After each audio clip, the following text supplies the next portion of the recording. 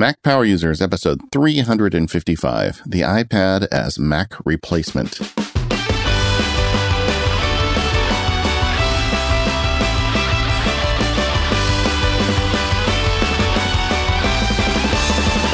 Hello, everyone. This is David Sparks, along with my pal, Katie Floyd. How are you today, Katie Floyd? I'm well, David. How are you? Excellent. This is a show we've been talking about now for several months, and I'm glad we're finally able to publish it because I've been thinking about this a lot. Apple lately has been trying to sell the iPad Pro as a laptop replacement, and the question is it a laptop replacement? And I've spent a lot of time using one as a laptop replacement for several months. I know you're using your iPad Pro quite a bit too. And to give you the spoiler, I guess I would say the answer to that question really depends. But the point of this show is to kind of get into the weeds a little bit and talk about where the iPad works and does not work in the role of a traditional Mac. Before we get started, there's a couple kind of nuances to this show. There's a group of folks out there who are no longer using their Mac, and they're just using an iPad. Federico Viticci famously has been doing that for a while now.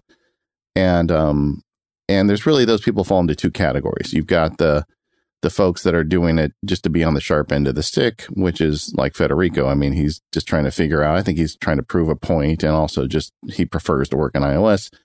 But there's also a group of people out there that are doing this because they have less stringent computer needs. A good example of that is my sister, who is never going to listen to an episode of the Mac Power Users in her life. That's so sad. Yeah, you know, my family, they don't get it. They don't get what a nerd I am. And my family doesn't either. But either way, she has had Macs for many, many years, and she was using my iPad Pro to edit photos at a family event about 6 months ago. And then when her birthday came 3 months ago, she said, okay, I just want to get an iPad Pro, and I don't need my Mac anymore. She came to that conclusion on her own because she's a kind of person who does things like gets on the web, answers some email, like a moderate amount of email, Facebook, photo editing, just the real basic stuff. And for her, those people going iPad only is because it's, for a lot of reasons we're going to talk about how simple it is and everything, but I don't really think she's a person that listens to Mac Power Users. So the question really of this show is, do Mac Power Users have the option of using the iPad as a Mac replacement? And that is the interesting question to talk about. So why don't we start with a little bit of history on all of this? We've had the iPad now a little over 5 years, and when it started out, it was definitely a limited device. I mean, and you were an iPad Day 1 adopter, weren't you, David? I mean, oh yeah. I've been waiting for it my whole life. I mean, since Captain Picard had his pad, and probably even before that. And everybody knows my famous story of chasing the UPS guy for my iPad, right? I don't think you've ever shared that story, Katie Floyd. Oh, I shared that on the Mac Roundtable the day the iPad came out. I've never shared that on Mac Power Users. Okay, give us the short version. What'd you do? Are you ready for the story? It's a great story. All right, so I went to bed. So the iPad came out the Saturday before Easter, and which was an odd thing.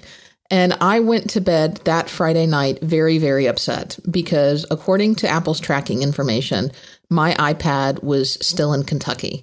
And if that was true, there was no way that my iPad was going to be delivered as promised on Saturday. And as we know now, that was kind of the beginning of Apple intentionally delaying some of their tracking details and information because otherwise there would be these crazed geeks that would start stalking their UPS and FedEx drivers. So I went to bed upset. I woke up first thing that morning, looked at my iPhone at the time that I kept by my bedside, and still, as of 7 o'clock that morning, my iPad was still in Kentucky. I live in Florida, so I just was so mad my iPad was not going to be delivered that day. And I will say for the record, UPS typically comes later in the day. Typically, they don't come until sometime between 3 and 5 o'clock. So I got up, I got in the shower, mad, and I'm just getting out of the shower. I'm just drying off, and I hear something. And I can't be really sure what I hear, but it kind of sounds, at that point I was living in a condo, wasn't living in this house, that had a gate. You had to open a gate to get to my front door. and it kind of sounded like the sound of the gate closing. You were like hyper alert for your Apple Gear. I was. And I realized, it took like a split second to realize there's somebody at my front door. And so I'm sopping wet. I managed to get myself satisfactorily clothed. I run down a flight of stairs, manage somehow not to kill myself, run to the front door, and there's the yellow UPS tag. Sorry, we missed you. I then run with bare feet out into the parking lot of the condo complex, down the ways, and stop the UPS driver before he pulls out of the complex and get my iPad. Well, good for you. And I think I made an impression on him. A woman that knows what she wants. Well, the first iPad really was, I think, a revolutionary device. I can't say that enough. I do feel like a lot of this is the future of computing. I wrote that book for Wiley Press back in the day called iPad at Work. And before Federico was blogging, I was using the iPad almost exclusively in my day job, trying to find workflows and ways to make it work to write that book. And then I was running into all sorts of roadblocks. And that's really been the story of this iPad. It started out as an extended iPhone with a bigger screen, and over time it's turning into something of its own. I think the background noise for all of this is that Apple is very much a believer in the iPad form factor. I mean, I know, we've heard the kind of the stories in the rumor mill that Tim Cook relies on his iPad a great deal to get his job done. I mean, it's a great executive device when you think about it. And I think that, as we've had shows recently talking about where it seems like they're not being super aggressive with developing the Mac. They are being aggressive with iOS and the iPad and the iPhone. And I believe that they view that as the future of their devices, that, down the road, it's going to be a thing. So that raises the question for the people listening to this show, someone who's a Mac Power user, are you going to be able to reliably get your work done with one of these things instead of a Mac? So my experiment, and it wasn't really an intentional experiment. What happened was last year, about this time, I guess a little earlier than this time, I bought the iPad Pro because it came out and I'm a nerd. And of course I bought one, and I had a laptop. And I found that I was able to do a great deal of my work on the iPad Pro that I wasn't, that more so than I'd ever been able to do on an iPad. And then I kind of had the hallelujah moment one day when I opened up, an update came out for the Mac, and I opened up my MacBook to update the software. And there was a letter on there that was weeks old that I had, hadn't been using it in essence. So I said, well, maybe I'm doing this without even realizing it. And it's important to note for me that it was a second Mac. I'm not going the Federico route and just giving up my Mac. I need it for a lot of things, and we're going to talk about that later in the show. But as a second device, as the portable device, the iPad, I found, without even really trying, to be sufficient in a lot of ways. And ultimately, that experiment didn't work for me. Once I gave the Mac to my daughter, then I started running to what I call the perilous course of parlor tricks, where you start saying, okay, I'm doing this now, so I'm going to do it, and I'm going to try and find a way to do everything with it. And you start spending so much time doing that. And ultimately, as I explained in a recent show about the MacBook Pros, there were some things that weren't working right for me, and we'll talk about that more here. But I had to get a Mac in the long run anyway. But it really was pretty close for me. I mean, I'm pretty close to the point where it could have worked, except for largely software problems, or what held me up. So, and everybody listening to this show is going to be somewhere on that spectrum. I mean, there's going to be people listening to the show that have already switched to the iPad as a secondary or a sole device, and they're getting by just fine. People like my sister, for instance. And then there's going to be other people where the iPad isn't even close for them. And when I kind of asked about this on Twitter and on the show, we've got some email from some listeners that are doing very specific things on their Macs that just are not possible. A good example is we heard from a software developer listener. He says, look, I need Xcode, and Xcode doesn't run on the iPad. Therefore, the iPad will never replace my Mac until it does. It's funny. You can't actually create iPad apps on an iPad. Well, that's not unusual. Back in the day, you needed stronger hardware to make software for computers. And I think ultimately at some point the iPad is going to be, I don't know if this is the digital equivalent of becoming self-aware or whatever, but at some point the iPad is going to be able to develop software for it. I mean, they've taken the first step already with the playgrounds that they've installed, which are pretty neat, by the way, if you haven't played with those. But like one of the problems, I was talking to a developer, said one of the big problems is Xcode has massive amounts of resource files. It just uses a lot of data just to keep everything that Xcode needs to build its apps, and the iPad hardware probably isn't up to the job yet. But that's just an example. But what I want you to do now, before we get into the show in earnest, is jump into your digital TARDIS, and say, what's going to happen 5 years or 10 years from now? Just think about the natural progression of iPad hardware and iPad software and the integration between them.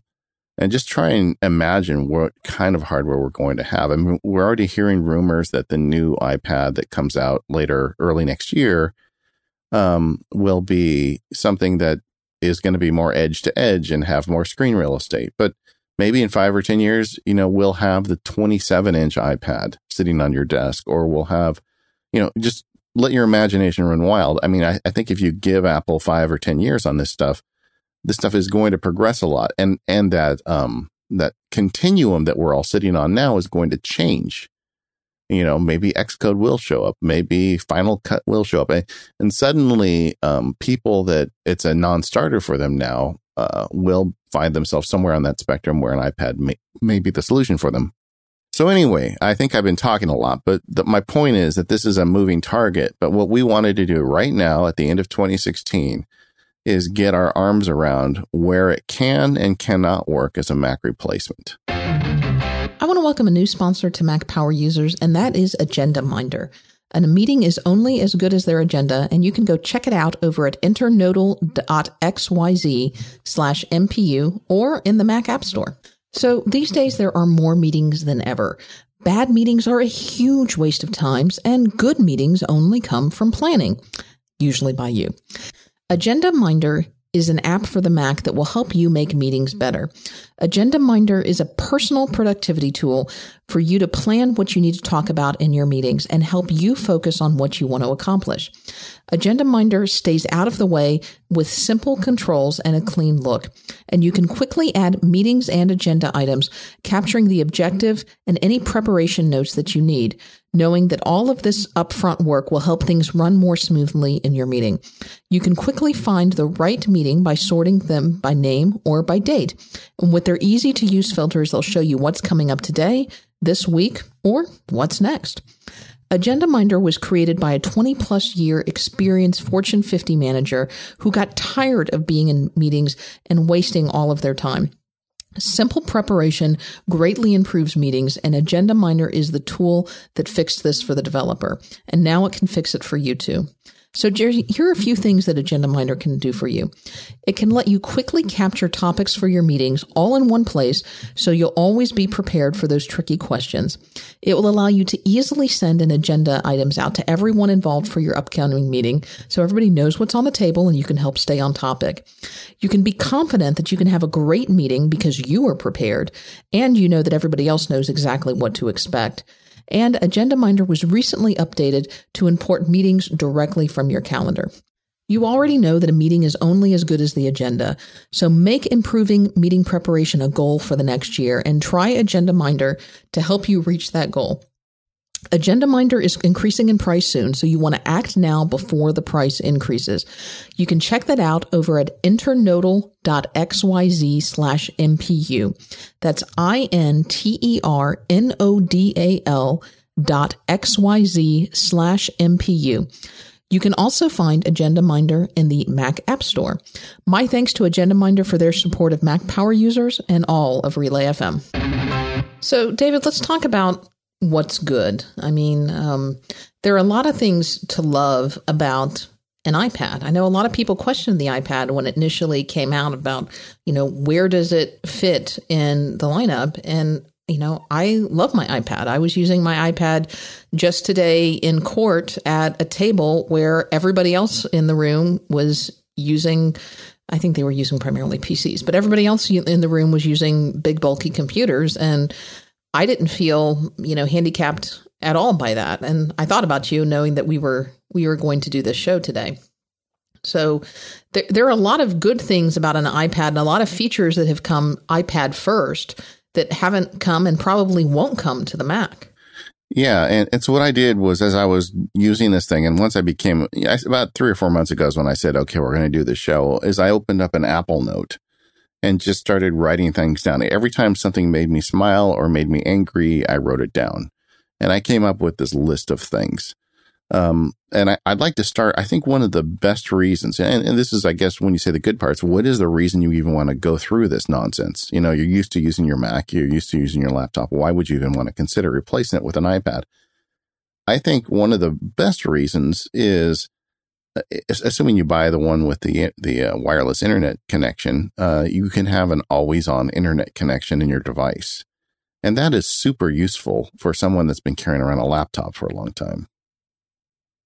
Yeah, there are always these rumors that we're going to see a 3G or I guess now an LTE connection on the laptops. I don't know that we're going to. I think Apple has made tethering very easy. In fact, I was in situations both yesterday and today where I had to use my laptop but didn't have reliable Wi-Fi connection and tethered quite a bit. And I think they've made that easy enough, although they haven't built in necessarily good management for it yet. So I've had to use a third-party app like Trip Mode. But I think they've basically said if you want internet wherever, it's going to be on iOS. Yeah, and just getting back to what I said at the beginning, I really believe the focus at Apple, and every company has to have focus, is really on the iOS devices. I don't see them pouring a ton of engineering resources into figuring out how to make Macs always internet-connected devices. If that's what you want, they're going to say, well, then you should buy an iPad. And whether or not that's the right answer or not, I think that's what the reality we're living with. And right now, today, you can get any size iPad with an always-on internet connection. And I find that extraordinarily useful because it's just always there and it's always available. And that's been a priority from day one. That was available with the very first iPad, although if I remember correctly, the 3G enabled iPads, because they were 3G at the time, did ship maybe a month or so, a couple of months after the Wi-Fi iPads, but they were announced at the same time. Yeah, it's been designed into it. And not only is it designed into the hardware, it's also designed in the software. Like Katie was talking about how she needs Trip Mode to make sure that, and Trip Mode is a great little utility for a Mac. And when you connect your Mac to your phone, it's a way to say, okay, I don't want the Photos app to do a photos dump, and I don't want Dropbox to send a terabyte of data down to me.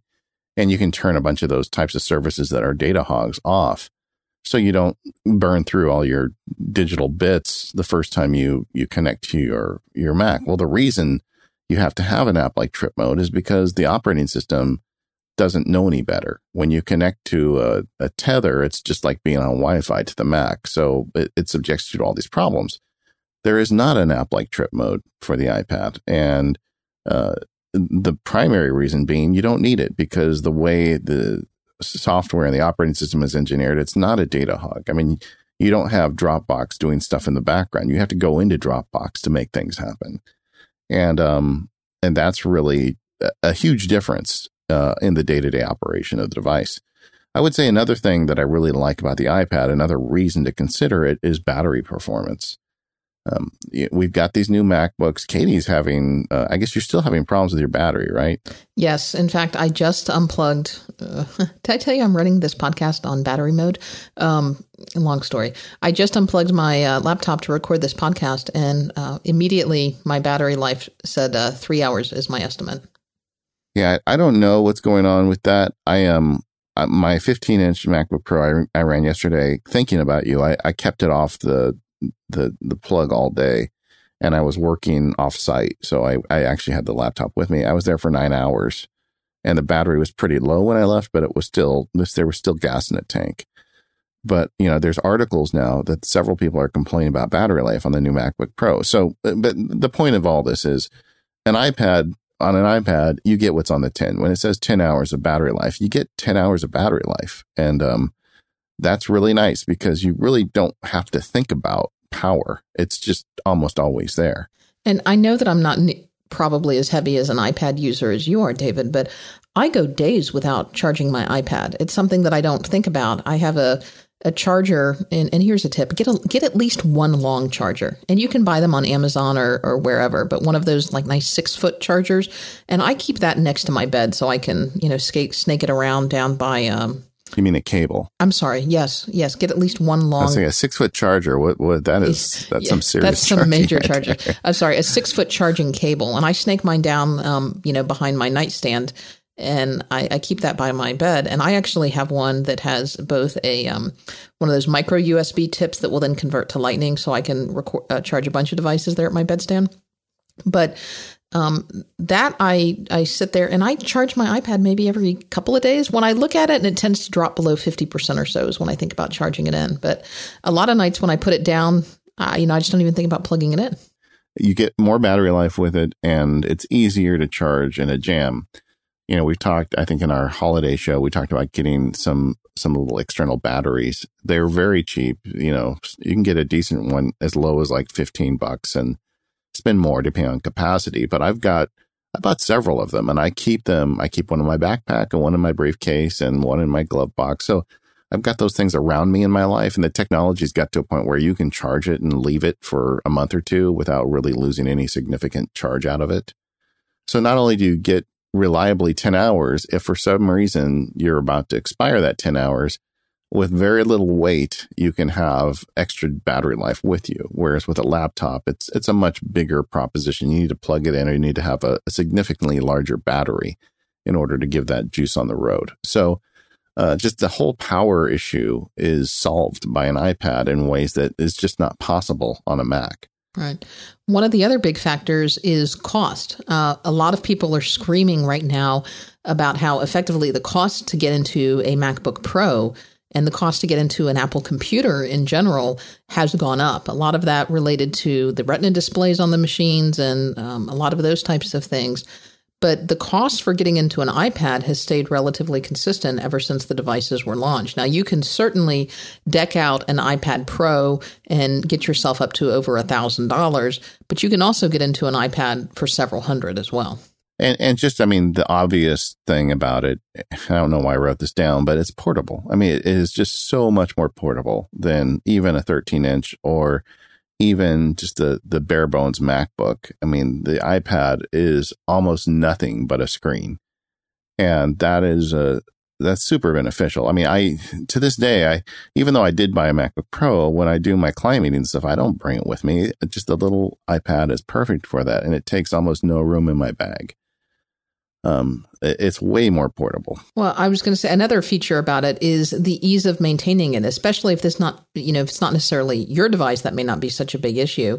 But if this is a device for someone like your sister or someone like my mother or a child, you're not going to have to constantly worry about viruses and malware and software updates and those types of things. For the most part, you can set an iPad and an iOS device to take care of itself. Yeah, well, look at that in a bigger context. I know this is going to be probably a recurring theme in the show, is the simplicity of the operation of the iPad is definitely a benefit. There's detrimental parts of it, but there's a benefit. As an example, so I have a new MacBook Pro. We talked about it the last couple episodes ago. I installed Dragon Professional on it recently, and once I was done, I what do you call it? I ejected the disk image. You create a disk image and you install from there. And now, for some reason, randomly once a day, the disk image reappears on my desktop. And I don't know why. And I've ejected it. Sometimes it happens when the app is running for because I'm always dictating. So it's not like as soon as I start the app, it shows up. It just shows up randomly within 3 or 4 hours of me starting using the app. And then this morning I got up and there were 2 disk images on my desktop of the Dragon installer. And I don't know what's going on with it. I'm going to have to spend time figuring that out. And if you think about owning a Mac, there's a list of 1 million little things like this that you've dealt with over the years, because there's always some little thing like this, right? You have to get apps, to manage things like making sure it doesn't use up too much wireless bandwidth. There's all these little tweaks you do. In a lot of ways, it's why we have this show. Most of that stuff goes out the window with an iPad. I mean, even though I use the Dragon Anywhere app there, I've never had a disk image showed up on my iPad that I didn't want. Once I installed the app, it just worked from then on, and I didn't have to do anything. Maintenance not only is making sure the utilities work right, it's also troubleshooting. I mean, in essence, I wrote this in the iPad field guide, the iPad at Work book years ago, but there's 3 steps to troubleshooting an iPad, right? Okay, the first one is, if it's not working for some reason, quit the app and then restart it. Double tap and then swipe up to make it go away, then restart it. Most of the time, that solves the problem. And okay, so if that doesn't work, then there's step 2. Step 2 is you turn the iPad off entirely and then you start it again. I had a thing going on recently with my iPad where I was working in OmniFocus, and it seemed like it was taking a super long time to scroll between tasks. Like when you're going through your morning routine, you're like, okay, I'm going to do this one. I'm going to give this one a flag. I'm going to push this one to next week. When I would hit that down arrow, it would take a super long time to do it. And I'm like, what's going on with OmniFocus? And I tried to recompile my database, and I was trying to troubleshoot this problem on my iPad. And I went over to my Mac to try and fix it. Nothing was fixing it. And then I went in to change the wallpaper on something entirely different, and it took forever for the wallpaper to show up. And then I asked myself, when is the last time I turned this iPad off? And my guess is at least 2 or 3 months ago. I can't remember the last time that I turned it off. So I said, dummy, I wrote the book. I should know the second step is you turn the iPad off. So I turned the iPad off entirely.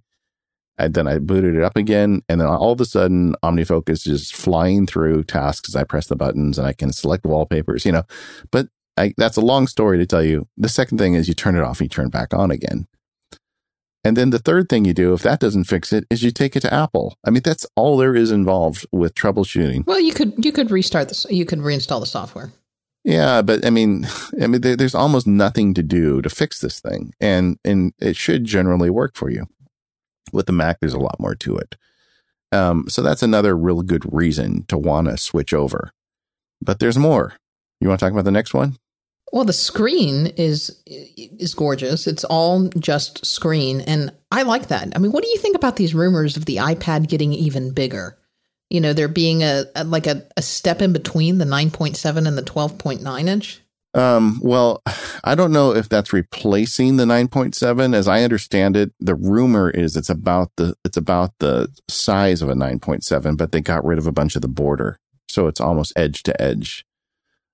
So it may just be a new body style, but I'm all for them being experimental with the iPad.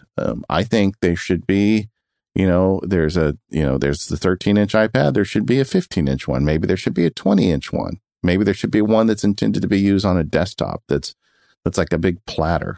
Give us that instead of the drafting table iMac, give us the drafting table iPad. I fully expect Apple to be experimenting with this stuff and getting back into that technology TARDIS going 5 to 10 years from now, as the operating system and the software becomes more robust and powerful, and these chips get even more powerful. I fully expect this thing to be doing amazing things that it can't do right now. So I take a little different stance on that. I don't know where I stand. I feel a little bit right now like the line is already a little too fragmented, and people are having trouble figuring out what they want. I mean, if you look at it right now, we've got iPads pretty much at every price point, at every $100, starting at what is it, $299, and going up to wherever you like to go from there. And it feels like. It feels a little confusing. Well, what size do you want? And then what screen do you want? And then do you want Pro or do you want regular? It feels like it's getting a little confusing and a little fragmented at this point. I was kind of a fan of the grid system, but... Well, I understand where you're coming from, but I think also a lot of us, like people in the business, don't give people enough credit. I mean, most people know pretty much what they want. And I think the advice that we've always given is pretty good. The default should be the 9.7. But if you want it small, then get the small one. Or if you want it big, get the big one. It's not a super hard decision to make. My wife and daughter both have minis, and my second daughter has announced that for Christmas, she would like a mini as well. And I said, okay, you don't want the one with the pencil or anything? She says, no, I want it that can fit in my purse. I'm like, okay, Well, I get it. So it was not a difficult decision for her.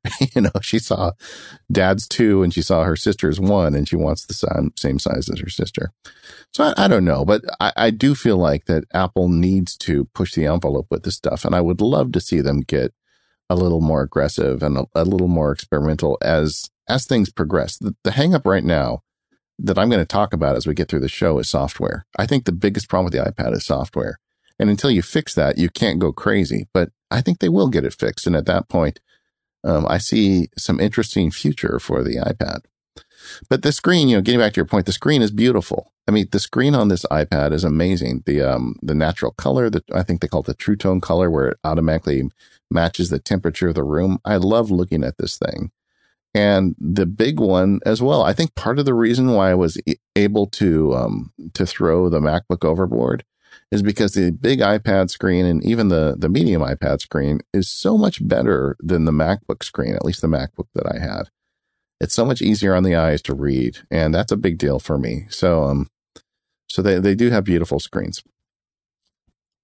The next point in its favor, and I'll get through these a little faster now, but those were the big ones.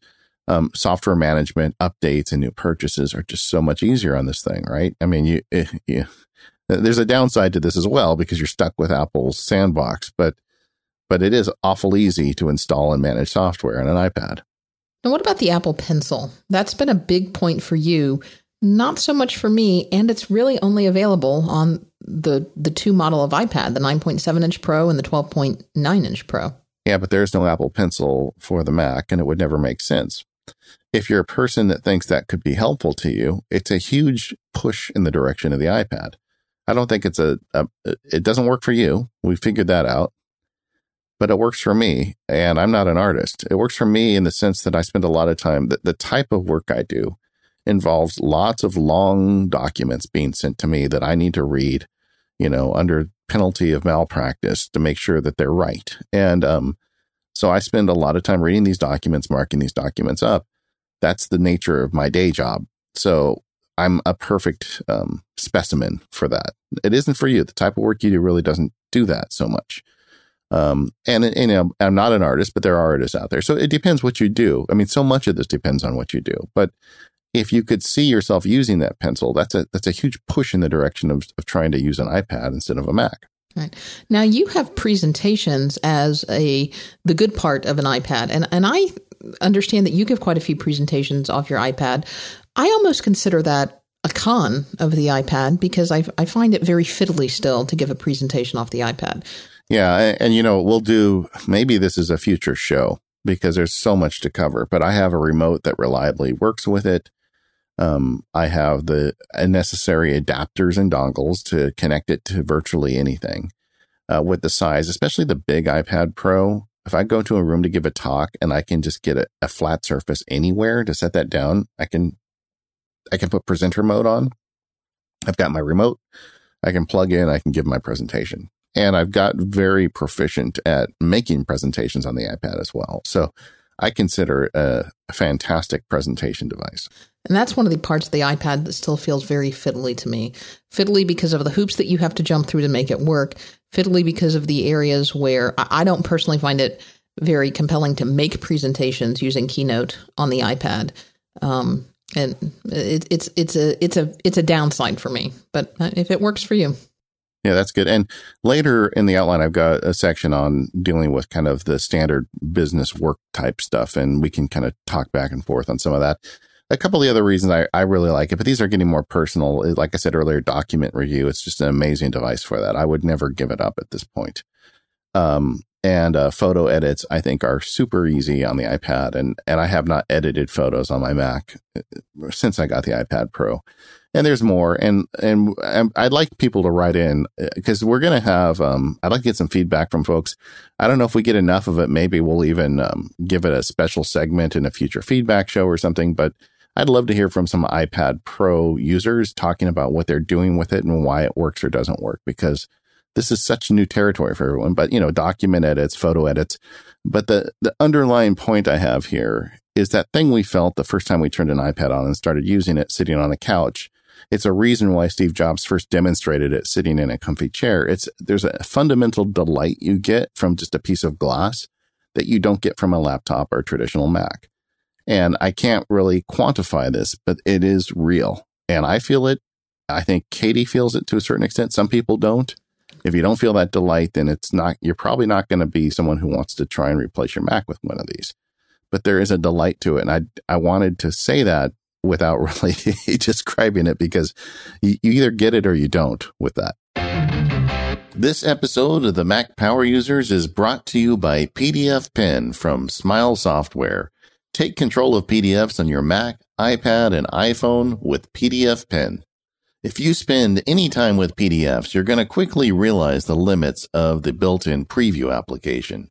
It's great for viewing PDFs, but that's about it. With PDF Pen, you can do so much more. You can automatically perform optical character recognition on your PDFs, so it can turn that picture of text into actual text for you. With PDF Pen, you can even go in and edit those OCR results. Another great feature in PDF Pen is the ability to export to Word format. So if someone sends you a PDF that you want to edit, you can just convert it into a Microsoft Word document. You do this by just pressing one button in PDF Pen. I love this feature and I use it so often. But that's not all. PDF Pen also has great signing features. You can store the PDFs in iCloud or some other cloud storage. And PDF Pen also gives you a full complement of editing tools. So you can draw, highlight, scribble, correct text. Put simply, you can perform any edit you're ever going to need with PDF Pen. It even has the ability to redact personal information from a PDF before sending it on. The gang at Smile's been around a long time and put a lot of effort into PDF Pen over the years. It's a fully mature PDF application. Because they have versions available for the Mac, iPad, and iPhone, you can perform all of these services using any Apple device. We love Smile and PDF Pen, and it creates a great addition to your digital tool belt. So the holidays are upon us, and I'd like to recommend you considering purchasing some Smile products for those people in your life. If you've got a friend or loved one that hasn't found Text Expander yet, get them signed up and give them the gift of time. You can even make it easier for them by sharing some of your snippet groups with their new sharing features, or share some of the public snippet groups like some of mine that I've shared already at textexpander.com. For your friends that are looking to get better at managing digital documents, give them the Swiss Army knife that is PDF Pen. To learn more, head over to smilesoftware.com and check out PDF Pen and Text Expander. And thank you, Smile, for supporting the Mac Power Users. Well, you've been going on for quite a while now with your love affair with the iPad and all of the wonderful parts. But there are some fiddly bits, and that is probably, playing devil's advocate here, that is probably a piece where people like me who are a little more timid about using the iPad as a second Mac or replacing our laptop with an iPad. These are some of the things that kind of keep us from going all into the iPad lifestyle. And for me, one of the big issues is I feel like, especially with the iPad Pro, the last couple of years, we have seen the iPad continue to grow in leaps and bounds from a hardware perspective, but it really feels like the software has not kept up. And I know for as advanced machines as these are, it's still amazing what the software can do. But it feels like the hardware has really outpaced the software here. Yeah, I think that the biggest problem facing the iPad right now, and I don't expect you to be a devil's advocate. I just want to lay out the facts because there are downsides to using these things. If there weren't, then we wouldn't be buying Macs, right? And the software is at early stages. I mean, when it first started, as I said earlier in the show, it felt like really just a minor iteration of the iPhone operating system. And since then, they've made steps. In WWDC of 2014, they announced, and with iOS 9, significant improvements to the iPad as a productivity device. Like they added split screen, which was way overdue. So you can have two apps on the screen at once. But in WWDC last year, I misspoke. 2015 was iOS 9. Then 2016, this prior June, they didn't make any big announcements for iPad productivity. And a lot of people have questioned whether that will be kind of on an off cycle, maybe whether we'll get that in like a 10.3 update with the iPad, because we have seen them do some major software updates, in like a point release of the OS. Yeah, in fact, that's the scuttlebutt. I mean, certain people that know people, et cetera, have said that, in Apple, the idea was, look, the iPhone pays the bills. The iPhone sales are what keeps the company going and the massive profits they make.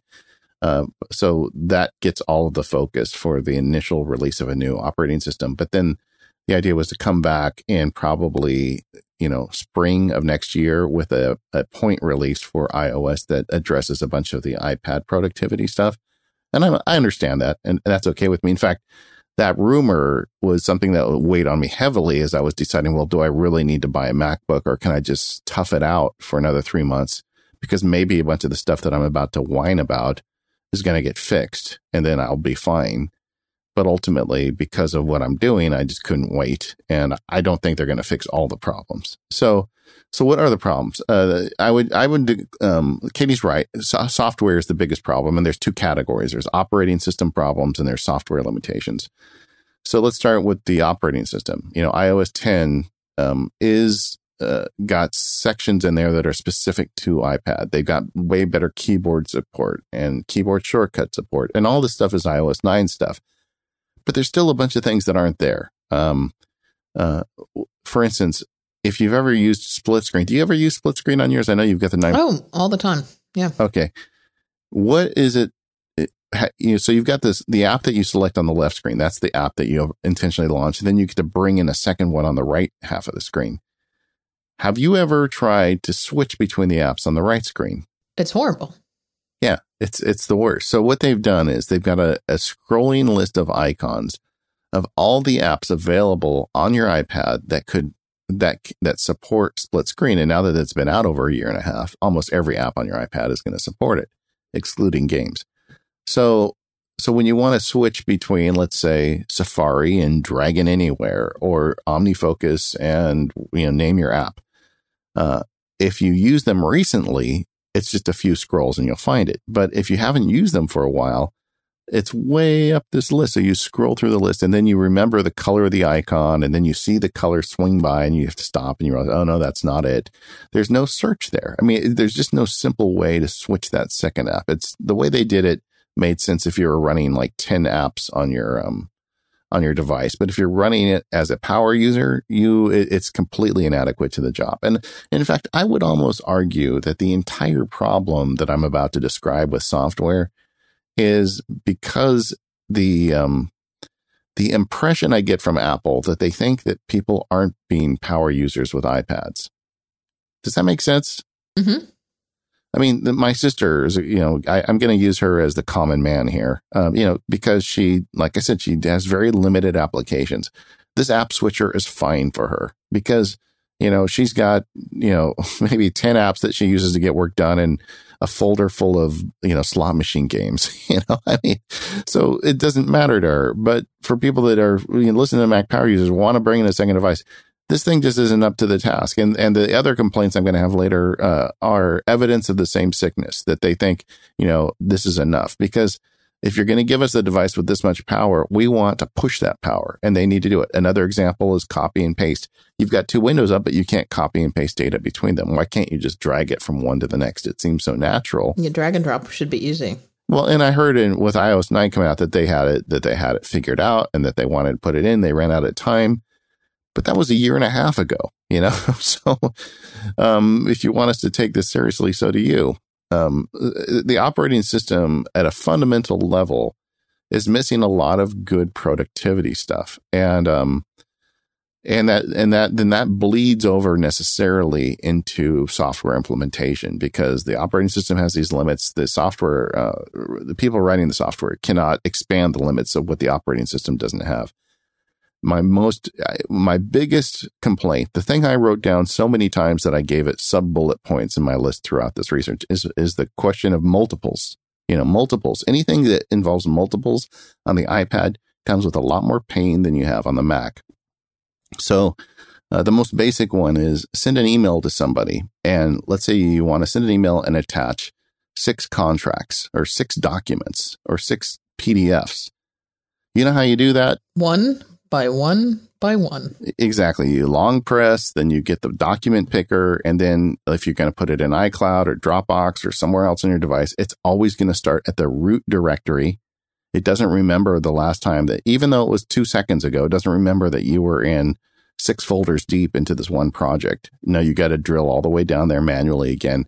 And you got to do it. If it's 6 files, you got to do it 6 times. And there's just no way. And this really is an operating system problem that bleeds into the software problem. But that is maddening. I mean, every day I felt like I was wasting time doing that.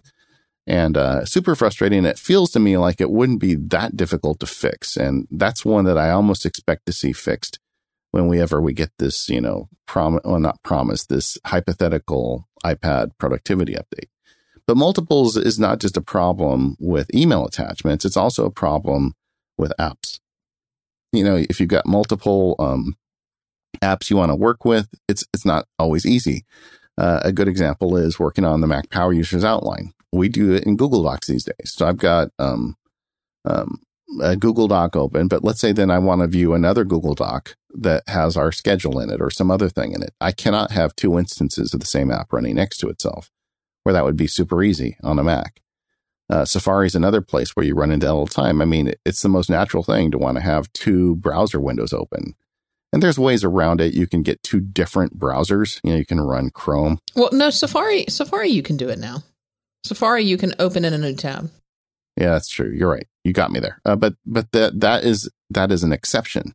And they just added it because that always hasn't been the case. So you've got this problem where multiples is once again a problem. Batch selection anywhere is a problem. Anywhere you want to select multiple files. OmniFocus. If you want to select 20 items and move them, you can't. And this is it's not entirely part of this is on Omni, but I think it really comes down to the way the operating system is designed. It really doesn't make it easy. And this is true with a lot of apps out there. Another thing I said about multiples is multiple copies of files. And we've talked in the show in the past about the whole concept of edit in place. Can I have a file in Dropbox and then open it in 2 different PDF apps? Well, the answer is I can't, because of the way it's implemented on the iPad. That's partly on Dropbox. It's partly on Apple. It's less so on the PDF developers. But for every category of app, you've got to find these workarounds where you can find a way to edit in place. Or if you can't edit in place, you've got to deal with the fact that now you have 2 copies of that file, one in the app and one wherever your storage was. And you have to keep track of what's the most current one. And that is such a difficult. I mean, how do you explain that to people? Yeah, it feels like winding back the clock. I remember when we used to have floppies, that was a problem. SneakerNet, that was an issue where you had a floppy you'd be passing around the office and 2 people would suddenly edit it at the same time without knowing. And then you had this big problem. We got this again in 2016. I thought those problems were behind us. So multiples. I mean, if there's one thing that will chase you out of iPad as a Mac replacement, it's the whole idea of multiples. And I talked about delight earlier, and there is delight in it. And there is a lot of things I do on it that is just more fun. Working through OmniFocus may not be quite as fast as it is on my Mac, but if you've got your library in good shape, it's very delightful to sit there in the morning and go through it. I do it every day, make my tea, sit in the couch, figure out my day, and then I get on with work. It's a great way to get your work done, and it's delightful. But all that stuff chases you off when you hit multiples, and suddenly you feel like you're wasting your time. So that's a big issue. And what's so interesting is that why haven't some of these issues been resolved? Because we know that Tim Cook is a huge iPad user. We know that there are people at Apple who use these devices all the time, and supposedly Tim is using this to get a lot of work done.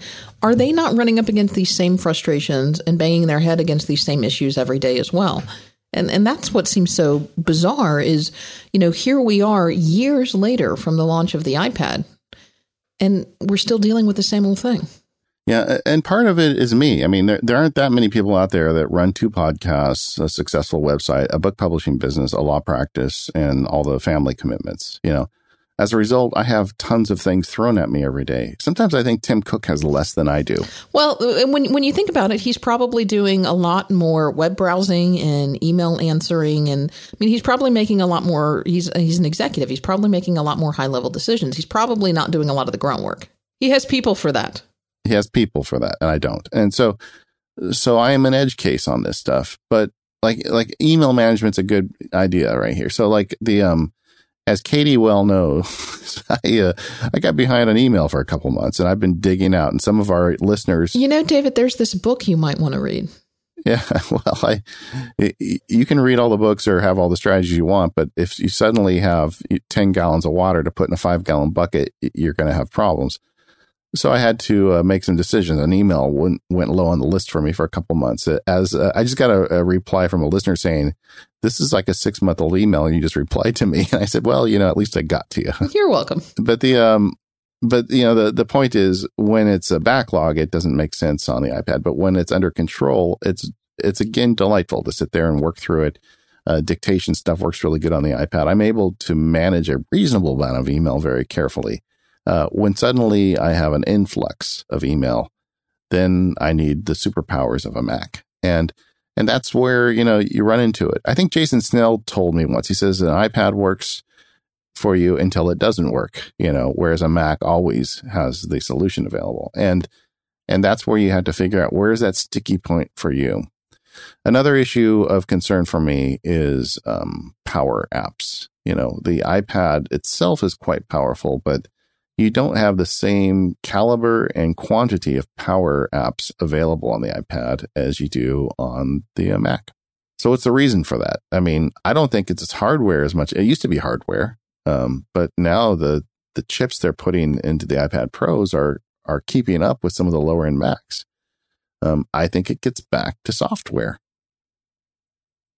It comes back. The operating system doesn't support. Why don't we have Final Cut on the iPad Pro, or why don't we have Logic, two of Apple's more professional applications? Because I don't think the operating system has enough horsepower to really drive what the developers want to do with it. Do you think money plays a role in that too? Well, I think it's a couple of things. I think when you look at the Apple apps, despite being such a large company, Apple seems to still be very tight on resources. They seem to not have all the resources to do what they want to do with these things. And they seem to be pulling people from one team to work on something and then pulling them back to another team. And projects seem to languish for whatever reason for long periods of time. I mean, I would argue that the iWork apps on iOS are still not what they're all cracked up to be. And so I think that's part of the issue from Apple's standpoint. I think there is another side to this issue that is on the developer standpoint. And I think you've seen a lot of developers have not necessarily put all of the time and attention on iPad apps as they have on iPhone apps for a couple of reasons. One is I think certainly the sales priority for iPads versus iPhones. Clearly, iPhones are the dominant there. And I think developers, when they have limited resources, are going to put their time and their money into what they think is going to give them the most bang for their buck. And I think, and we can certainly talk to developers and have them confirm this, but it's going to be harder to, if you only have so many resources, it's going to be a lot easier to design for an iPhone because you have a limited number of variables that you have to design for on the iPhone. And then you're adding a whole nother set of variables, particularly if you're dealing with a 7.9 inch screen, a 9.7 inch screen, and a 12.9 inch screen. And then if you add, is it Retina? Is it not Retina? Does it have pencil support? Does it not have pencil support? I mean, there are all these other factors that you then have to compensate for that I think a lot of apps are still iPhone only. I think it's even more fundamental than that. John Gruber made this Vesper application. John is super connected in the Mac community, if you don't know him, and knows a lot of developers. Great guy, smart guy. And they spent a lot of time getting fiddly and making this amazing little text app. And they released it for iPhone. The business never really failed. And it was like the dream team, best developer, best designer, John's influence. I think you said that backwards. I mean, the business ultimately failed. You said it never really failed, but it did. Oh, I'm sorry. It never really took off. It ultimately failed. And when John kind of wrote up the post-mortem, he said the biggest mistake they made was not starting on the Mac because people pay more for Mac apps.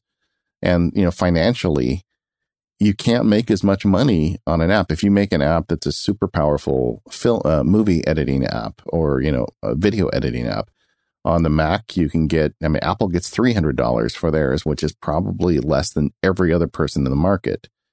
Whereas a $300 app on the iPad, it's just not going to fly anymore because people have this strange expectation that software magically is easier to make and takes less work. And they just aren't willing to pay it. So I think there's a monetary influence on, am I going to make a super powerful professional app that's going to require me to spend, hire 5 developers and spend, $1 million to make this app? Am I going to make that for the iPad? Well, if I don't think I'm ever going to get the money back, I won't. And I think that has a role in it as well. But fundamentally, the software problem, the motto here is software is holding back the iPad. And in addition to the monetary model, I think the software model needs improvement. And then, so in general, just to summarize the whole point on software, we need this thing to evolve for power users. If people want to use this to replace a Mac, if Apple's going to stand on a stage and say, this is cheaper than a laptop and it's just as good and it's going to solve all your problems, they need to put their money where their mouth is, and they need to release updates to the iOS operating system that make the iPad truly a laptop replacement. And, as I was saying those words, I was even questioning the way I was saying them, because what I mean to say is they need to move the spectrum. They need to move it towards the iPad. We talked earlier about that spectrum of where you sit on this line, where you can use an iPad or not. They need to push enough power features into the iPad that more people can move along that spectrum and actually use an iPad. And I feel like if there's one thing they can do, it's software. Okay, so with all that being said, let's take a few minutes to talk about hardware.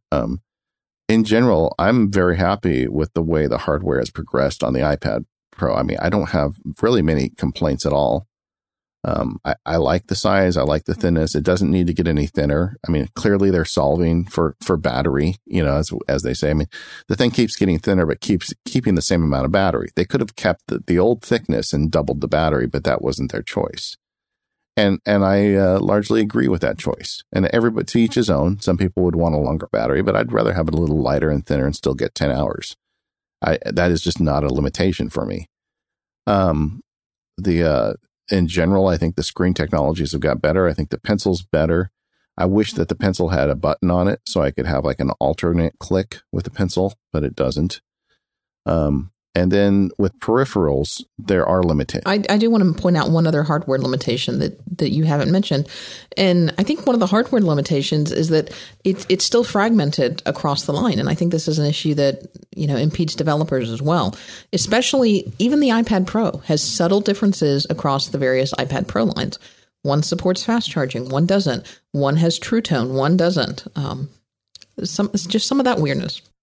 Yeah, I agree. I think you're right. And another point I would add to a hardware limitation is a single port that's Lightning. I feel like the iPad Pro could use a USB-C port. They're small enough. But that kind of gets to my next point is peripheral limitations. With a Mac, you will be able to get it work with any printer. You'll be able to get it to work with pretty much any scanner or any device out there. Almost everything can get to work with a Mac at some point. With an iPad, it either really works or it just doesn't work. One of my pain points at this thing that caused me to buy this MacBook Pro is this big project I was working on. They had a printer there, but it would not work with an iPad, and there was no way to make it work with an iPad. And so that kind of stuff gets frustrating. And so that's something you have to be aware of. Even just like getting appropriate external storage. They have adapters that can turn your Lightning port into USB, but then the stuff you plug into it doesn't necessarily work. I think that they need to get better at using, supporting external peripherals if they want to get on stage again. And once again, say this can replace your laptop. I guess the question is, does Apple really want to be able to do that? I think there are certain fractions in Apple who do. And those who don't, I think Apple's not quite sure. It's an interesting battle. Well, they are saying that. Let's be, when the iPad Pro came out last year, when the 9.7 iPad Pro, a significant marketing message was it's cheaper than an IBM laptop, and it'll not IBM, but it's cheaper than a PC laptop, and and it'll do the job. This episode of Mac Power Users is brought to you by Eero. You can learn more about Eero, pick one up for yourself, and get expedited shipping by heading over to Eero.com and using the coupon code MPU at checkout. So Eero is one of my favorite things for 2016. These days, everything in our homes requires an internet connection. Our speakers, our thermostat, our light bulbs, our door locks, security cameras, and everything in between. And we are increasingly looking at streaming services like Hulu and Netflix and Spotify for all of our home entertainment needs. And the bottom line is everything runs on Wi-Fi. It is the foundation for it, and we are completely dependent on it. But here's the problem. Wi-Fi is fundamentally broken. Connections can be inconsistent, slow, unresponsive. To get the best possible connection, you're going to have to think differently about your Wi-Fi. You need a distributed system that can provide you with a connection all over your home. And previously, this has been a really expensive thing to do, but not anymore. With Eero, you can install an enterprise-grade Wi-Fi system in your home in minutes. Now, I'm not talking about one of those wacky extenders that sometimes works and sometimes doesn't. Eero's different. Eero has 2 radios inside, keeping your internet fast and everything in sync in one network name.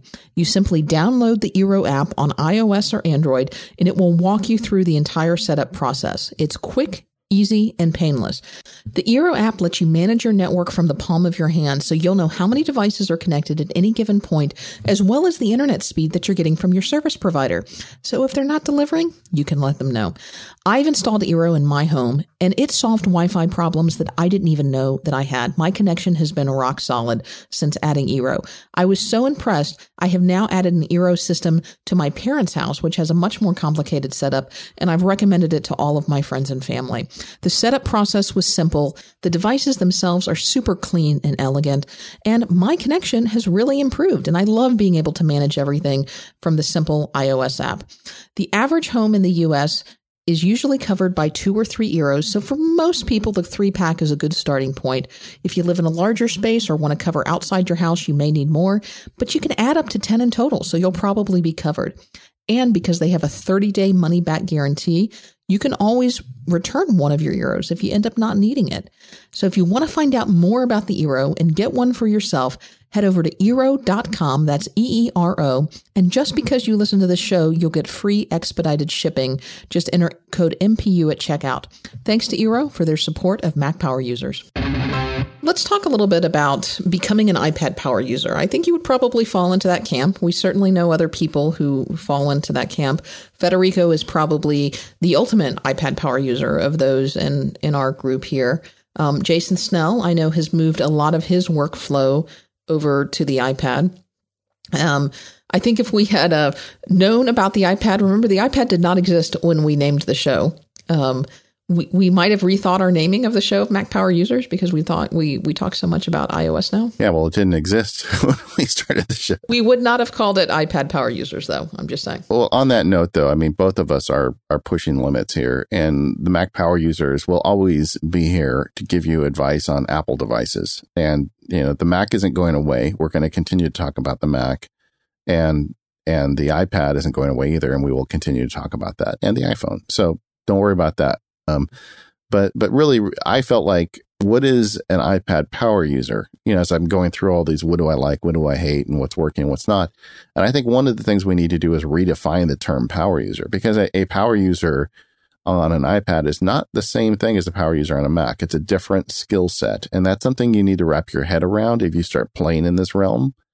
You know, there are kind of traditional power usery things you can do on an iPad, but they're definitely more limited. And then there's a whole new category of new kind of power user tricks you can pick up along the way. And I think that's what we need to start thinking about as we start developing content for the future of the show and people that are out there using them. So in the traditional power user field, there are automation techniques and things you can do. Apple, one of the good things Apple has done is they've provided for what we call these URL callbacks, where an app can send data or information back to a different app. And that allows some communication between apps, even with the existence of the sandbox. And I don't know if it started out as a hack. I always want to know the story behind URL callbacks. I mean, is this something that they intended at Apple? Because it doesn't feel like implemented in a way that Apple would do intentionally. Or is it something that one of the engineers said, hey, let's just try this, and it worked? I think there was I think there was an engineer at Apple who said, this might be fun. Let me just see if I can put this in here. Yeah, I almost feel like it like snuck through. And then once it snuck through, everybody started using it. And then they realized that all of us users would go crazy if they took it out. So now they're stuck with it. I feel like Apple could improve that. I think the URL callback scheme is a great idea, but I think it should go a step further. And that's something I would recommend for the future. But we're talking about a power user right now. So what does a power user do right now? You get familiar with a couple apps that are really good at this stuff. And the first and foremost of those is Workflow. Very confusing because we have workflow shows on our show all the time. And I just invited somebody to be a workflow guest. And they're like, well, I don't really know that much about workflow, but I'd love to be on your show. I'm like, you've got my question wrong. We did a whole show on workflow. I did a whole screencast on workflow, MacSparky Video Field Guide. Just recently, the gang on Canvas did, I think, 3 episodes on workflow. Yeah, they're doing a whole series. That's worth, I mean, we've done a show on it, but they're doing a whole series on getting started with workflow. Yeah. So my point is, if you want to start using traditional power user tricks off an iPad, you need to buy workflow and you need to get familiar with it. This app is remarkable. I think they have like naked pictures of somebody at Apple. I don't know how it got approved because it allows you to do so many things that I thought were so verboten on iOS, but it allows apps to talk between each other in ways that I've never seen before. Some of it's URL callback tricks. And basically, they have every trick in the book that they can squeeze out of the system to make things happen. I've got one that just shows me, in fact, I did this in the screencast video that I did. It shows my next appointment. It shows me the Google Street View of my next appointment. That's super useful to me because when I'm on the road or, and I'm going somewhere, I'll have an address, but I don't know what the building looks like. And as I'm driving, it's a lot easier to know what I'm looking for. So it's just that I push a button and it happens for me. Another workflow that I have is when I'm in an email in an application that supports it, not Apple Mail. We talked about this on the Mail Show. I can trigger a workflow that automatically adds today's date and a description and codes it as an expense and saves it to Dropbox and does all that stuff. So my Mac back at home using Hazel can auto file receipts for me. It's really powerful. It's like 2 taps. It has actually an easier workflow on the iPad than it is on the Mac. Those happen once you start getting familiar with this stuff. But I think as a power user, it starts with a workflow. Have you ever really dug in on workflow, Katie? Is that something that's on your radar at this point? I've used it from time to time, and I especially dug into it when we were doing our workflow show. But I will admit that it's never something that has stuck. I mean, I'll use it when I have a reason to, but it's never I don't know, it has never been sticky for me. Well, and I think that you are using an iPad more traditionally. I mean, you're not looking for a way to auto-file emails, for instance. But whenever you find yourself at a sticky point or doing something repeatedly on an iPad, if there's any app that gives you some hope of automating that process, it's probably Workflow. There's a couple more. The Launcher is really good. That does some interesting stuff, and all these work together. Drafts is also super powerful in a way that doesn't necessarily work on a Mac, but works really great on iOS. And I don't think we've ever given Drafts an entire show, but it is a super powerful app for quickly entering text and doing things with it.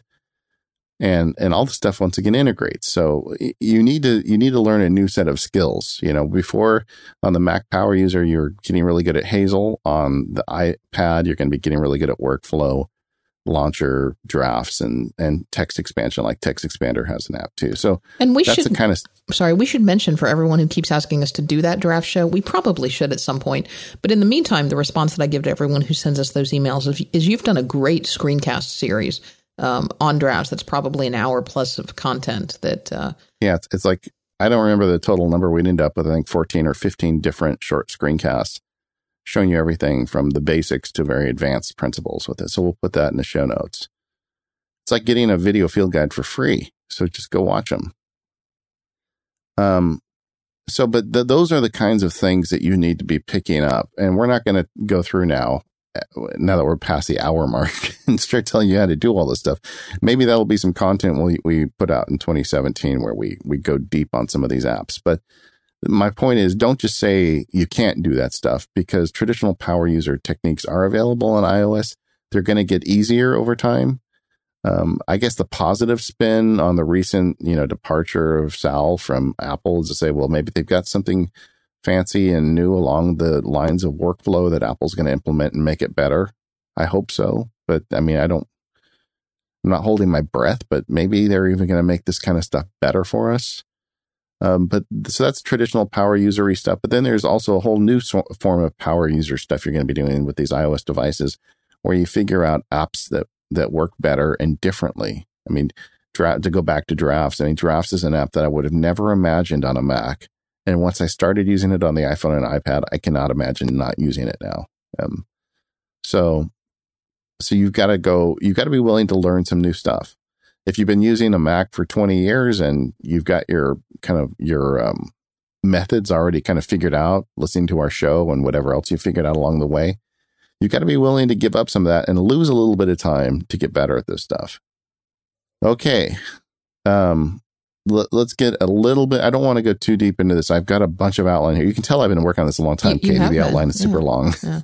I do want to say, before we move on to your recommendations, we have always said on this show that the term power user is aspirational.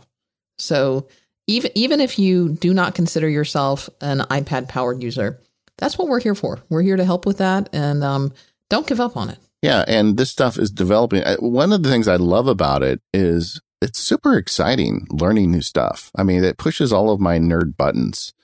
So coming up with workflows to solve specific problems, I love that stuff. To me, that's like some people love to play video games. I love to come up with workflows. It pushes a happy chemical for me. And that's why I love writing about this stuff and talking about it, because there's always new things happening. And frankly, it's a lot more dynamic on the iPad than it is on the Mac. Maybe that's another point in favor of the iPad, is it's something that's in motion, and it's very exciting if you love this stuff to see how it develops and work with it throughout the process. Anyway, so what am I doing? Some specific recommendations. Like email. We did a whole show on iOS email, so I'm not going to trot over that ground a lot, but I'd say that, a lot of the limitations I talked about are very present in Apple Mail. The inability to select multiple items, the inability to trigger, the save to PDF and some of this. I know that they've added that, but they haven't made it easy. Whereas third-party apps have done a better job of it, but then the third-party apps have their own, foibles. What I'm doing these days, I've kind of switched. I was in AirMail for a while, but now I'm using Apple Mail plus Dispatch. So if something needs extra automation treatment, I deal with it out of Dispatch. Otherwise, I deal with it Apple Mail. PDFs are something I spend a lot of time with, and I'm super frustrated with it because of the edit in place problem. When you try and do edit in place with with iOS, it just depends on where you're storing the documents and what particular app you're working. I almost feel like I need to make a graph to show you, where to solve this problem. One of the better solutions is to sync an entire folder of things. But what if you've got a big folder and you don't want to sync the entire folder? It's just not that great. I wish Dropbox, I wish one of two things, or maybe two things would happen. I wish Dropbox would get more edit in place friendly, which I don't see happening anytime soon. And I wish Apple would fix the software for iCloud. We talked recently about the fact that I did this big experiment with iCloud, and ultimately I found the service pretty reliable. But the biggest problem with iCloud was the software, that, the way they manage dialogues, the way they save files is done for somebody that has 10 folders instead of 100 or 1,000. And this kind of gets back to the theme today. Do the people at Apple think that all of us are using these things with a minimal amount of volume? And I guess they do. And I think it depends, again, which app and which service you're using, because some apps are specifically optimized to work with certain services, like Microsoft Office, for example. has had a long time collaboration, or maybe not too long, but they have a specific collaboration with Dropbox. And of course, Microsoft Office is also going to work with its own OneDrive. Yeah, but Microsoft Office is a good, and that has its pluses and minuses. Because of their collaboration with Dropbox, Edit in Place is just awesome. If you're storing your stuff on Dropbox, you can open it from the Dropbox app and edit it directly in Microsoft, or you can open it directly from Word or Exchange or whatever and edit it in Place. It's just fine. But then the application itself has limitations, and Microsoft is probably the wrong example, but because so many people use it, it's worth discussion. I mean, Microsoft for years has been unwilling to remove features from Office, which is why it looks like a jet engine, it looks like a jet plane cockpit when you open it up with all these different options. But on the iPad, they made the right decision. They said, we're not going to bring everything over. We're going to make the interface more friendly, something that makes more sense when you're just working on a piece of glass. Where I have a dispute with them is the decisions they made. And maybe this is just me, but it seems to me like the stuff they left out, a lot of the stuff they left out is stuff that we use every day. Do you use, Katie, when you make documents in Office or Word, do you make styles? Do you use the styles? Sometimes, but I don't use a bunch of styles. See, I am a huge styles user. I mean, it solves so many problems. If you're listening and use Microsoft Word, they have built-in styles like title, heading 1, heading 2, body. And you can customize those. And if you use that, then if you later want to go back and change the font for all the headings, if you use styles, it automatically changes it for every heading that you've marked. If you want to create a table of contents, you press one button and it does it. It's a minimal amount of extra work and a huge payoff at the end. So I've done that for years. I do all my contracts that way. But the problem, and they support styles on Word for the iPad, but what they don't support is style format changes. Okay, so like one of the things I like to do with when I write a contract is at the end of each body paragraph, I have a 6-point space under each paragraph. And that way, if you've got a bunch of text together, there's 6 points between each paragraph. It makes it a lot easier on the eyes. I can't make that edit on the iPad. So if I'm in a meeting or whatever, and we're working off a contract and I want to just fix the formatting, I got to get back to a Mac. It just seems silly to me that things like that got cut. And see, this may be just a nerd that has his pet issue. I can't make up my mind because, Microsoft knows how many people use styles. Maybe they realize that it's not enough people to make it worth implementing. But that's a problem that you're never going to have using Word on the Mac, right? You're never going to have that problem. That feature is always going to be there for you. And it's not going to be there for you on the iPad until they decide to add it. So they got so much right, but I feel like they have limitations that you do bump your head into. On the subject of Microsoft Office, Excel has tons of limitations. If you do anything advanced with Excel, when you use it on iPad, you're going to run into trouble. I was just going to say, I think one of the big problems is that all of these apps have all of these different rules and all of these different limitations. Some will work like you want, some don't. Some have different rules, some have different collaborations. And it's really hard for a normal user to keep them all straight. It's hard for anybody to keep them straight.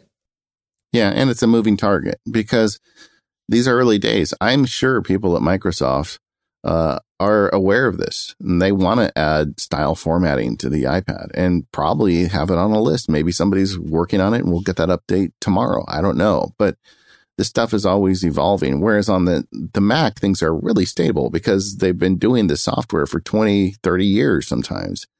And, you're not going to have a lot of change. On the iPad, all this stuff is just moving so quickly. That's the blessing and the curse of it all. So no matter what it is you're doing, you're going to have to spend a little bit of time to make sure you can get it to work for you. iWork Suite is the same way. It has weird cloud integrations, great support with iCloud. It's lousy support with Dropbox. So it's like you have different cloud storage depending on the app suite you're going to use. It's kind of nutty, but that's one of the problems you face when you get over here. Underlying the whole thing, though, to me, it's software. So, there's a whole bunch of decisions to make if you want to try and use an iPad to replace a Mac, but fundamentally, you need to have a really good understanding of what you do and what software you need to work for you. Well, let's talk a little bit about 9.7 versus 12.9, because you have the unique situation of having access. You regularly use both. As we've talked about, I purchased a 12.9-inch iPad Pro, and I absolutely hated it. Could not stand it. I was a longtime iPad mini user, loved my iPad mini. In fact, we talked quite a bit on the last MPU Plus about the iPad mini versus the 9.7-inch iPad Pro and why I ultimately moved to the 9.7-inch iPad Pro. And I've talked quite a bit about why I did not like and could never get used to the 12.9. But you use both. And is it fair for me to say, all things considered, you prefer the 12.9? Yeah, I mean, for productivity type work, I do. It's bigger. I mean, if you're using split screen on a regular basis, that extra screen real estate at 12.9 is in essence 2 iPad minis next to each other. I think you said that backwards. A 9.7 is essentially 2 iPad minis next to each other. The 12.9 is 2 iPads, 2 regular size iPads next to each other. Yeah. So you've got so much more screen real estate. So if you're working in split screen, if you are trying to, write long contracts or whatever it is that you do for a living and you need that space. I mean, I've always got the review mark changes stuff open. So I've got comments on the right side of the screen, and all of a sudden the screen starts getting small really quickly with that smaller iPad when you're doing any type of serious work. When you're proofreading with the pencil and you've got a large contract in very small typeface, having the extra screen real estate makes it so much easier to work with. And I think, the theme of the show is, can you use an iPad as a Mac replacement? And the answer is yes, you can, depending on where you fall on that spectrum. If you can fall on that spectrum where you're doing the types of work that you think you can replace a Mac with an iPad with, I think having a bigger iPad is in your benefit. But again, it depends on what you're doing with it. Now, I think you will agree that you were probably in the minority, that most people are not going to have 2 iPads. No, I mean, I'm a weirdo. Yes, thank you. Okay. I totally admit that. But the reason that I did not like the 12.9-inch iPad is because although I certainly understand that it had some advantages for having a bigger space and bigger surface area and those types of things, I found for the types of things that I love to use the iPad for, like, reading web pages or on the couch or browsing through my RSS feeds while I was sitting in bed first thing in the morning, or, just casually, all of the casual things that I did with my iPad, which is still quite a lot. I hated the 12.9-inch. It was just too big. It was too big. It was too heavy. It was too much to handle. Whereas the 9.7 is certainly more manageable. I think if you were like laying in bed and fell asleep with the 12.9 in your hand, you'd break your nose. It's just so heavy. Easily, yeah. But, on the theme of, I want to do big girl, big boy work on an iPad. If you're truly going to be using multiple apps on the screen at once and you're going to be pushing these limits, I think the bigger piece of glass you're not going to regret it. So having 2, and it's such a weird situation to have 2 iPads that I don't really want to spend a lot of time talking about, best strategies for having 2, because I think there's very few people dumb enough to have 2. This episode of the Mac Power Users is brought to you by Automatic, the small adapter that turns your clunker into a smarter connected car. Check out the new Automatic Pro over at automatic.com/MacPower and get $20 off with the offer code MacPower. Automatic is the connected car adapter that can work with just about any car made after 1996. It plugs into the car's adapter port and gives it all sorts of smart technology when it works in conjunction with your iPhone or Android device. Using Automatic, you can easily track your car, you can file business expenses for trips, you can get help in a crash, and you can even customize your ride with additional applications. And just in time for the holidays, Automatic has released the Automatic Pro. That's their new unlimited 3G car adapter with no monthly fees or subscription. Because it's 3G, you can know where your car is parked at any time, and you can also automatically track your vehicle in the case of theft. The new Automatic also works with IFTTT, that's if this then that, for endless customization, connecting your car to the rest of your life. You can link your car to connected devices like the Nest thermostat or the Amazon Echo. Imagine if you were to say, Alexa, where'd I park my car? With the new Automatic Pro, you can do that.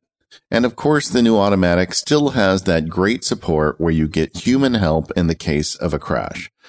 Automatic Pro detects severe accidents and trained responders call for help when you can't. We are all reading the articles about the fancy new cars coming out in the next few years that have all of these great connected technologies.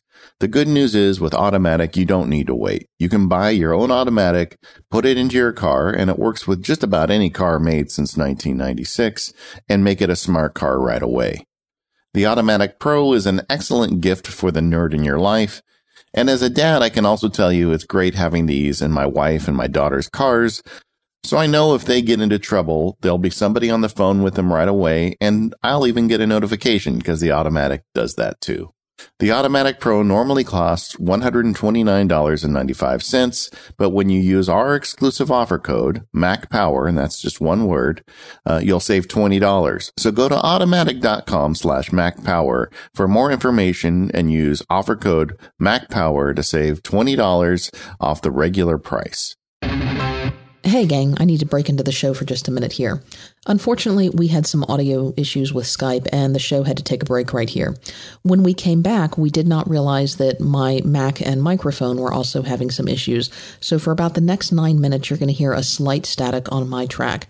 It's not too bad, but you may find it annoying, and for that, I apologize. I suspect it has something to do with these ongoing issues I'm having with my MacBook Pro. Thankfully, Apple has authorized a replacement, and hopefully it will be on the way soon. Unfortunately, we couldn't hear these issues. We were only aware of them in post-production, so wanted to let you know that we were aware, apologize for the inconvenience, and now back to the show. All right, so what are your recommendations here then? Well, I think if you're serious about trying to replace a Mac with an iPad, that you should look seriously at the big one, because you're going to need that screen real estate. You're giving up a Mac for this stuff. And it makes a difference. Where generally I would say, if someone walks up to me and says, which iPad should I buy? I would say start with a 9.7. But if you tell me I'm looking at it to replace a Mac, I would say look seriously at the 12.9. I mean, hold it in your hands. I think one of the problems you had is you just held the thing in your hands and it felt ridiculous. And I think that is a completely legitimate response to have to that large iPad. But I would tell you that I played with that 12.9-inch iPad a little bit in the Apple Store.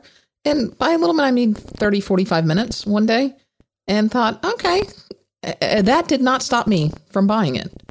But after playing with it at home, I mean, there's when you play with an iPad on the store, they're pretty much, tethered to a table and all.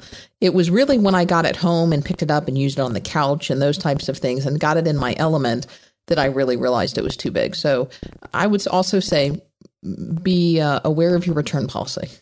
Yeah. Apple can afford a return once in a while. It's okay. But I do think that if you're trying to replace, like I said, a Mac, you're trying to do, your work with it, having that bigger screen, I think is a big help. I just, there's not many people that have both. I have both because I'm crazy, but I can tell you that I do a lot more work on the big one than the small one. Yeah. So where can we go with this stuff? Can an iPad replace a laptop? It depends. It really just depends on what you do. There is a moving, area of ability here. And it's a combination of the software and what you do. And it's a lot easier to do it now than when I wrote the iPad at Work book so many years ago. But it's still really difficult to, for certain types of work that I do. And depending on what you do out there, maybe you too. So I think you need to spend some time taking inventory of what kind of work you're doing on your Mac and whether or not there's a replaceable, product for that on the iPad.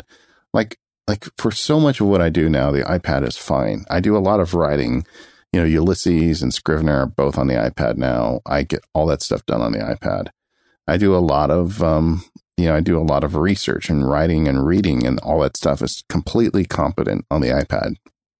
I manage my own schedule and my tasks. All that stuff can be done on the iPad. Where I ran into trouble was with some more of the high-end stuff I was doing in the day job where it wasn't working. And it was a combination of software incapacity, specifically some of the Microsoft Office stuff not being able to manage the types of files that were getting thrown at me. And the multiples, that thing I talked about earlier about multiples, that was just making me a little crazy. So much so that I ended up getting a laptop. How am I using it is interesting. When I go out to meet clients and my day-to-day stuff where I'm out of the office and on the road, the iPad is my companion and friend. I only bring the laptop when it is something where I know I'm where I'm specifically going to need the laptop. And that is probably one out of every 4 or 5 trips. So I am getting a lot of work done on the iPad that used to get done on the Mac, but I'm not getting all the work done. And now I think you're a little further behind me on the spectrum. I don't think you are using it quite as much for productivity stuff. No, and I will tell you that I still use the iPad primarily for consumption, but I have gotten to the point where I use it a lot more, and I talked about this on the last MPU Plus. Now that I have the 9.7-inch Pro, and particularly now that I have the Smart Keyboard, and I really am surprised that I like that Smart Keyboard cover. I leave that Smart Keyboard cover on my iPad. That is my case for the iPad. And I am using that iPad a lot more now for other things. And I will particularly, when I know that I have a meeting in the office or out of the office, I will throw that iPad in my purse and make sure that I take it. I was in Chambers today for an event, and I threw the iPad in my purse this morning, and that was what I took with me, and that was what I used. When I have an estate planning meeting with a client, I take an iPad and I take notes in Byword as opposed to on a piece of paper. And that's what I use. And I save the notes out as text and save it into a Dropbox.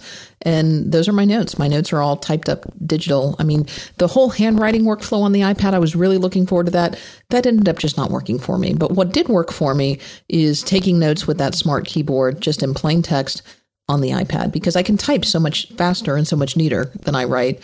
And having that iPad is not, for whatever reason, I think maybe because it's smaller, it's a little more intimate. It is not the physical barrier between my client and I that having a laptop is. I would say that the 9.7 even more so. I mean, that's a point in favor of the 9.7 is when you're in a meeting holding it, it does not get between you and the person you're talking to. I'm using it a lot more for emails. I'm using it a lot. I will tell you, there are several days a week now that I come home and I never touch my computer. Because and don't get me wrong, I use a Mac all day at the office. All day, I'm on my Mac all day, every day. But there are many nights, not the nights we record this podcast, but many nights when I come home and I never touch my Mac. And I'm just on the couch with the iPad.